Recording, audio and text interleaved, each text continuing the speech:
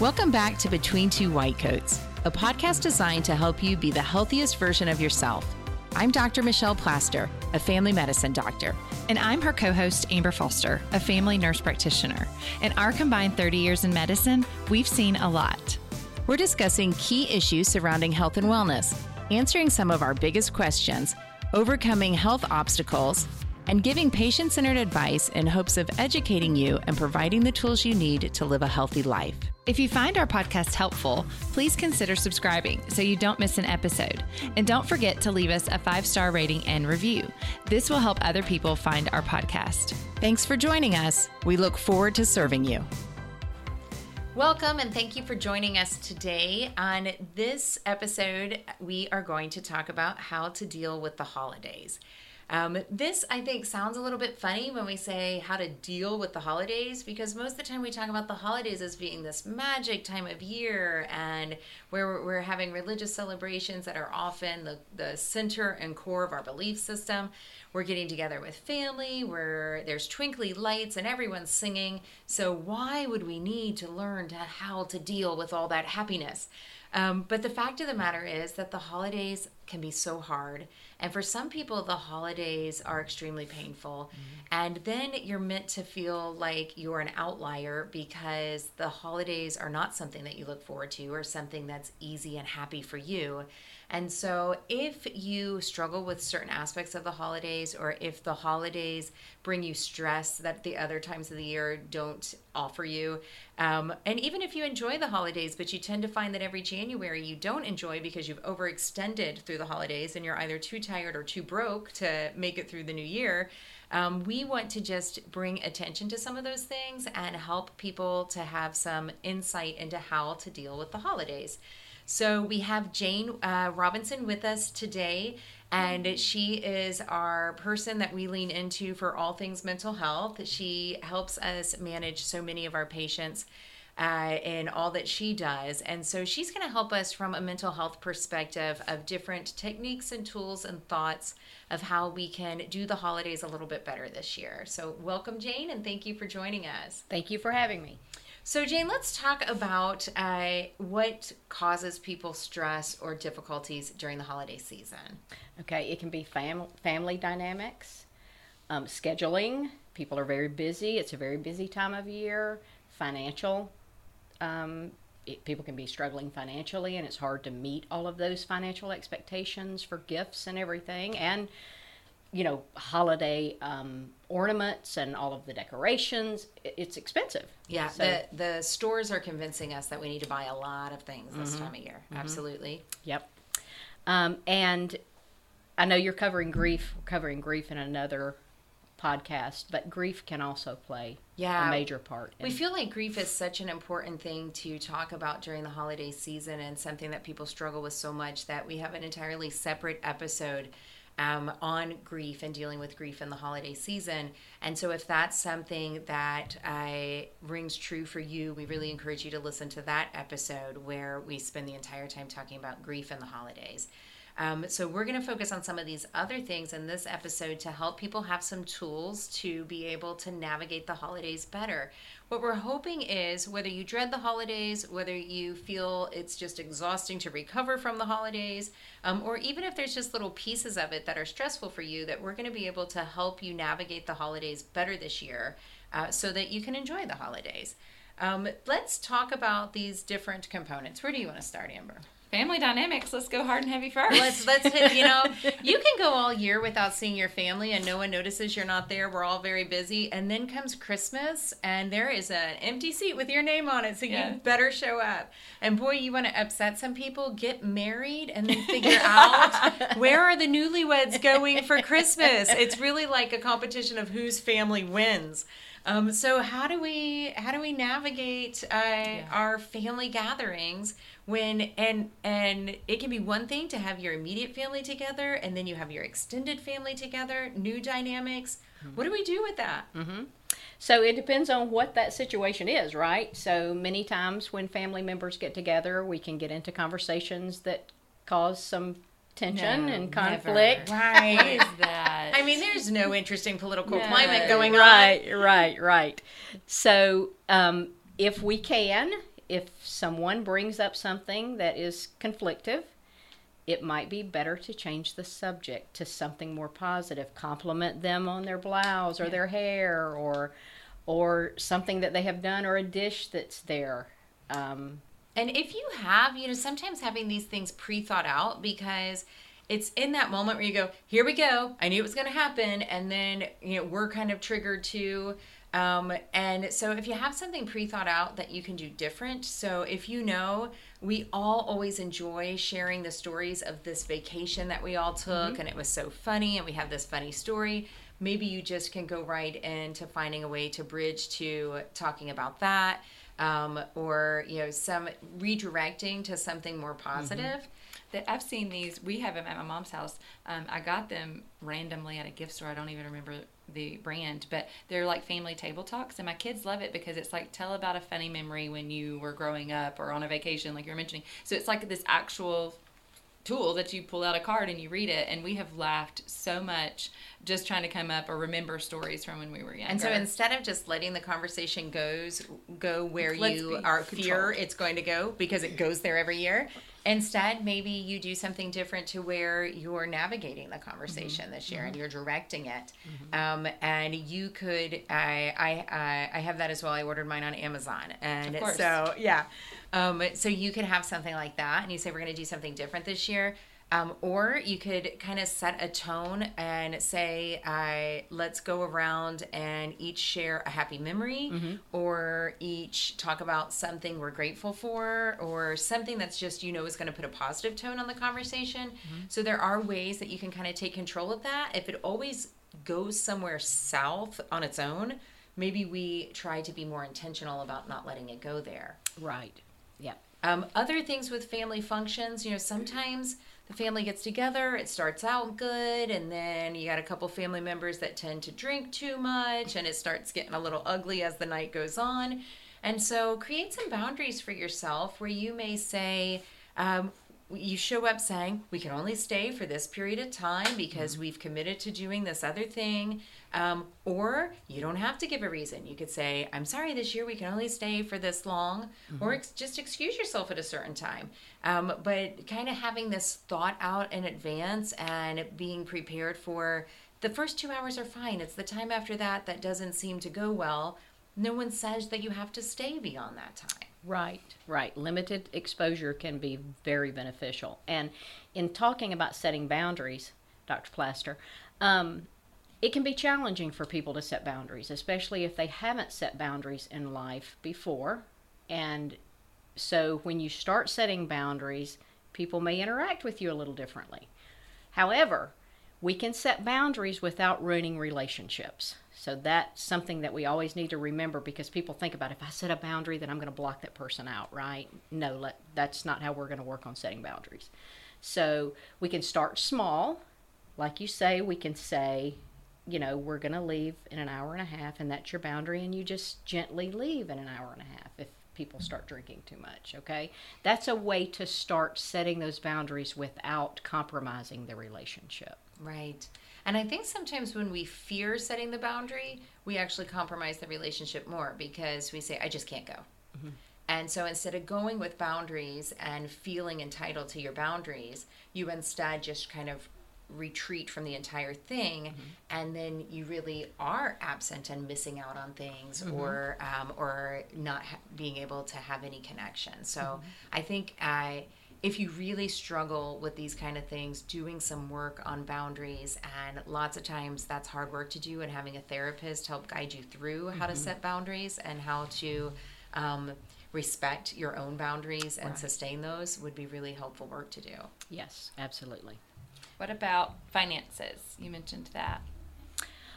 So with finances, I think we can move to like we said, this is very media related, right? It's very, we have retail reports coming out around Christmas time about how much people have spent, and they try to increase that every year. So we have to understand they're promoting that, right?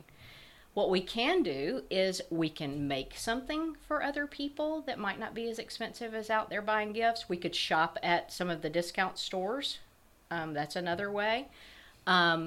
we can bake something for them, or we could give people coupons that would say, I will do this task for you. Maybe taking their Christmas decorations down for them, or something that you could do for them later.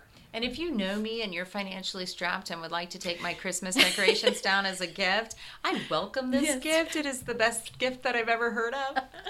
Yeah, I think that's brilliant. And what happens really in that? So you give someone a tchotchke that they set on a something and it was expensive, but do they really need it? But some marketing guru convinced us that we need to do that. Or you spend time with people, because truly the time spent, to be able to say, I would like to have a picnic with you when the busy holiday season is over, and give them a coupon for a picnic. Yes. Those kind of things are brilliant. We had a staff member who is an amazing cook. She mostly bakes things wonderfully. And so she gave everyone a coupon for choose one of these baked goods. And then sometime throughout the year, when the holiday season, when you have so many cookies and candies is over, she would bake something for you, and you could take it to a party or have it at home. And it was so thoughtful. And that, like, how many things do people give you? But no one ever asked me for that gift, Shelley. No one ever asked me. I don't want you to bake something. me anything, and I'm not going to bake you anything. That is not our skill set. But I think that there are a lot of really thoughtful things that stand out that can keep you from being in a financial hole.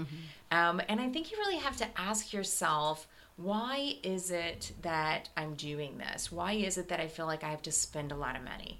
Are you caught up in the what do your kids' friends get? And are you competing with your gift being as good? And if so, what are you teaching your kid in that? And maybe if you feel like it has just escalated, like last year's gift was really big, so then we've got to beat it this year. And then what do you gave them? You gave them the iPad last year. How do you possibly beat that? Maybe you strip it down and just say, this is not the reason, this is not the meaning, this is not what our family celebrates. And so this year we're all going to do things different. We're all going to give each other gestures or coupons or things of that or we're going to have, your family talks a lot about time spent and activities. Well, we had, when my children were little, and we still do it now, it looks a little different now, but we're Christians. And so I used to say, in our own home, like, me, my husband, and my kids, that they get 3 gifts like baby Jesus. Like, that's, because for them, that was tangible for them.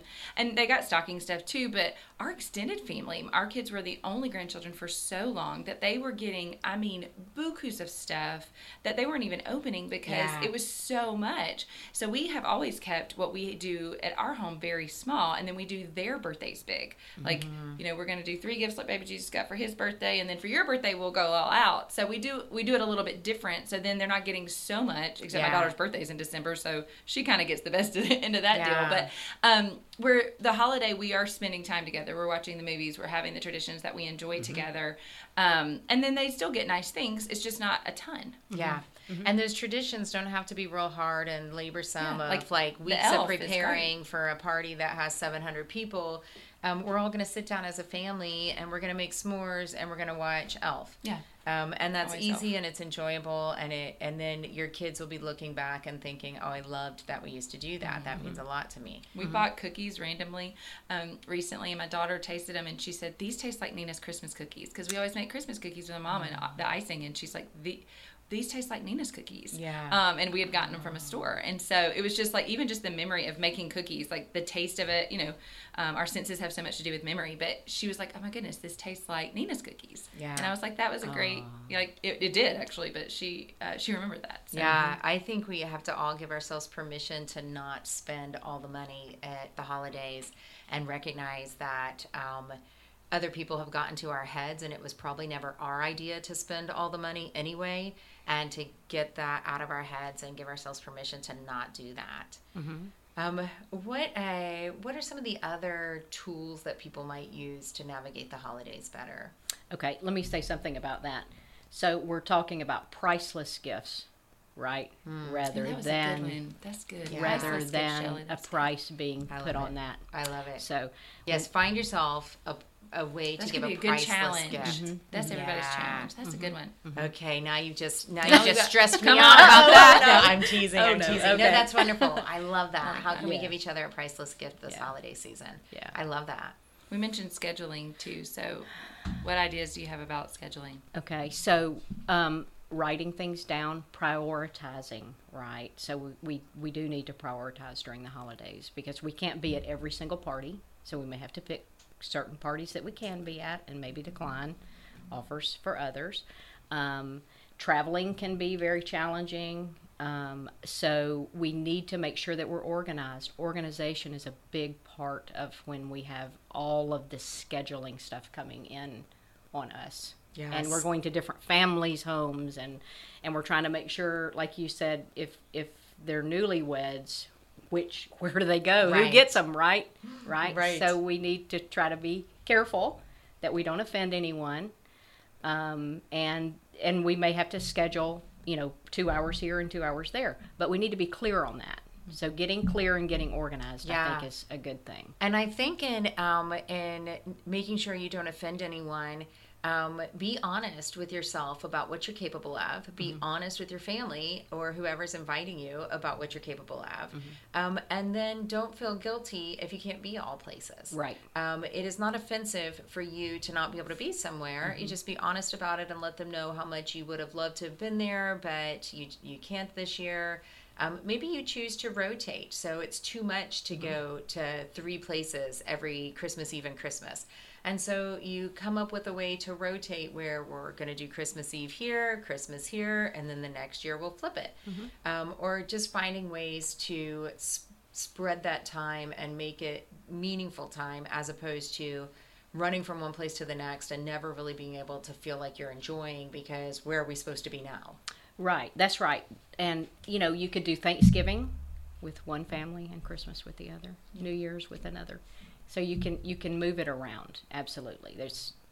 It doesn't have to look any particular way that we get caught into, right? Into Right. the social construct of what it's supposed to look like. It can look like anything and still be Yeah. a celebration. And I think, if you always host a Christmas party and you get all these people together and it's a lot and it's stressing you out, have a middle of February party. Nothing's going on then. Everybody's too cold. Everybody's just like, could do "Oh, we Mardi wish-" Gras. You could do Mardi Gras.